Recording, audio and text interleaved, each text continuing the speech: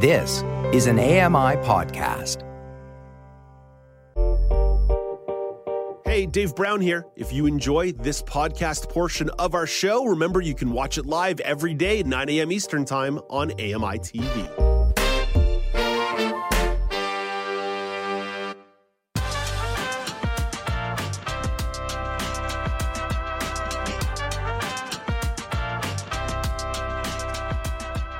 Welcome back to Now with Dave Brown on AMI. I'm Alex Smythe in for Dave.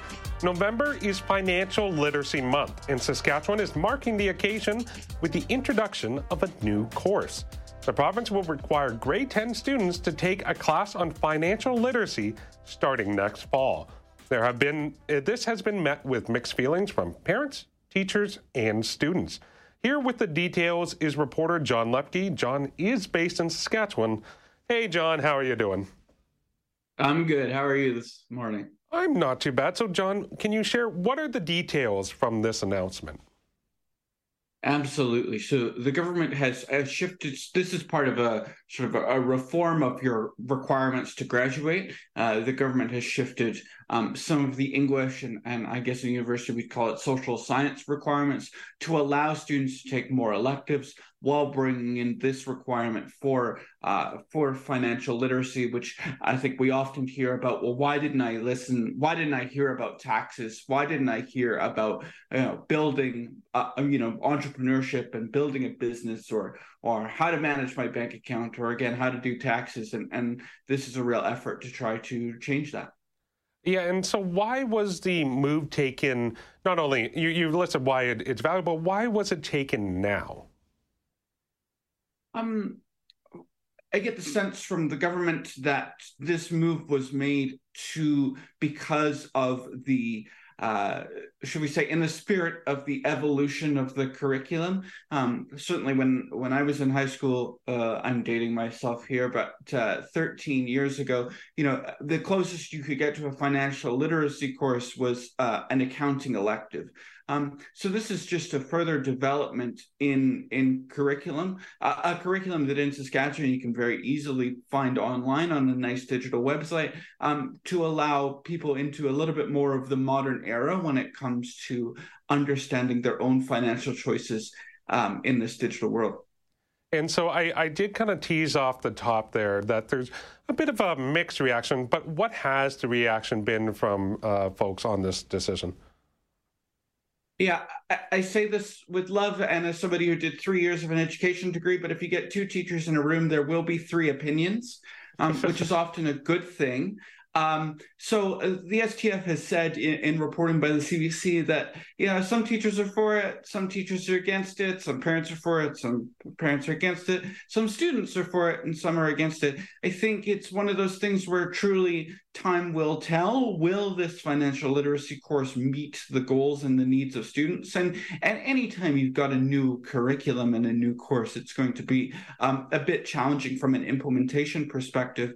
And also how these classes will differ from, say, the education you get in, I'll pick a random Saskatchewan sound, Assiniboia versus Sedley versus Regina versus Prince Albert. It'd be interesting to see how these classes manage what, say, a northern community in, say, La Ronge is looking at in terms of financial literacy and requirements, as opposed to maybe, Saskatoon or Regina. Yeah, so in my mind, having reflecting on my own experience in high school, I would have very much appreciated having some sort of financial literacy course or program that was available, because it's something so valuable. The fact that, there are so many, like, for instance, the fact that Canada has one of the highest amounts of personal debt in the world. I think there's a lot of value in having a education involving financial literacy, so people know that they're not, there are impacts to kind of using credit cards and maxing out credit cards and things like that. But what about you? What are your thoughts on this move? Do you believe it's going to benefit people in the long run? Yeah, so I saw a joke. I'm about to sound 80 years old, but I saw a joke on the internet that says, "Wow, I'm really glad I learned line dancing in gym class instead of how to do my taxes." I think that's that's where I'm at with it, is that anything we can add to the financial literacy. I mean, I believe neither of us drive, Alex, but the number of people I went to school with who immediately ran out and got a vehicle the first time they had a sizable paycheck. These are, or trying to budget to get your first apartment, right? There are so many things that can go into financial literacy that I don't think students, not only in this province, but I think I'd argue outside of maybe some of the private education areas, you don't get in this country. I think that this course will have an impact, but I think it needs to have the time to develop and to sort of regionalize and contextualize to reach its full impact. Yeah, like I think back to some of the joke is phenomenal. Yeah, it's line dancing. I remember doing line dancing in school and thinking like, why am I ever going to use it? But I also look at things like with math. Why do I need to know parabolas and like the area and measuring the inside of them? Like, unless you're going into a very specific or specialized field, it seems like a majority of students are not going to be it's not going to be beneficial. Whereas something like this, everyone is going to encounter finance in their life. Mm-hmm. So incorporating that at the expense of a bit of math or social science or English, I think is a very wise decision to try to get to that point, to make sure that everyone at least has a baseline, whether you decide to learn more or you decide to ignore that information. You still have a baseline knowledge that you're making sure every single student that graduates has in their arsenal. Absolutely. So there was another story that came across your desk in Saskatchewan you wanted to discuss, and that is the fact that the province is expanding its childcare spaces. They've set aside new funding to create more spaces across the province. So why did this story jump out to you, John? Mm-hmm. So this story, as with in Saskatchewan, it's really interesting, and I think it's interesting in every province, but particularly in Saskatchewan, because our government is currently at odds with the federal government on a number of fronts, these childcare spaces are part of a national agreement to bring more spaces in by 2025, 2026. And so these 2,300 odd spaces, a little bit more than 2,300, across 41 communities and 51 different centers, are looking to make a dent. Now, there was some reporting from Alex Kwan at CBC last month where he was speaking to some of the people, the childcare providers, who were sort of saying this is a drop in the bucket, and it isn't necessarily looking at attrition. This was before the announcement was made.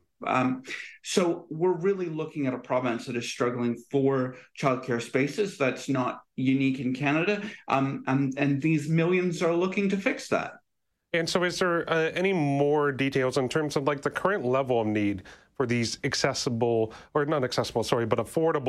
childcare spaces, these ones that are, as you said, like the federal government had really put that forward, and now the province is trying to really step up the amount of spaces that they have within their province? Absolutely. So I mentioned that earlier reporting, and one of the sources who spoke for that story said that their waiting list in Regina is 1,900 people. Wow. When they have very few spaces. If you look at the list of these facilities, the most that is happening, and this is a combination of expansion, additional sites, and new organizations, the highest number is 90 new spaces in one singular place, and the lowest is 6. So this is really, spanning out across the province. But this is really a struggle, not only for urban environments, cities that we often hear about, but it's also a significant concern for the rural population in Saskatchewan. Yeah, absolutely. John, thank you so much for bringing these two stories forward, and have yourself a wonderful day. Thanks for having me. That was John Loeppky, who is a freelance journalist based in Saskatchewan. Are you interested in being part of a live studio audience? Well, AMI has an opportunity for you. Kelly and Ramya are taping the special episode of their show on Monday, November 27th. They are looking for 50 individuals to be a part of the audience. If you live in Toronto or the surrounding area and you'd like to participate, you got to send an email to info@ami.ca. Info@ami.ca. Space is limited, and all those who are in attendance will receive a Kelly and Ramya gift bag. And on top of that, their names will be entered into a draw to win one of 2 Apple gift cards valued at $500 each. Along with that, there will also be 5 $50 Tim Hortons gift cards.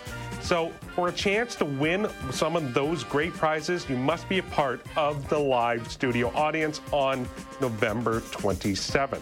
The taping will air on a future date on AMI TV. So to confirm your participation on the live taping, send that email to info@ami.ca. Hope to see you all there. So coming up after the break, it's time for a roundtable chat with Elizabeth. You're watching Now with Dave Brown on AMI.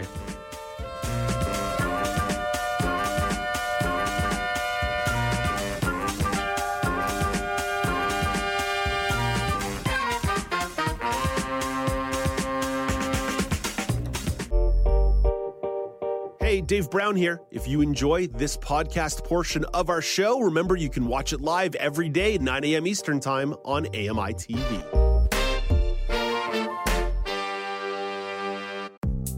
The Walrus is Canada's conversation, and you're invited to take part. Download AMI's Voices of the Walrus, where professional narrators read selected articles from the magazine. Available wherever you download your AMI podcasts.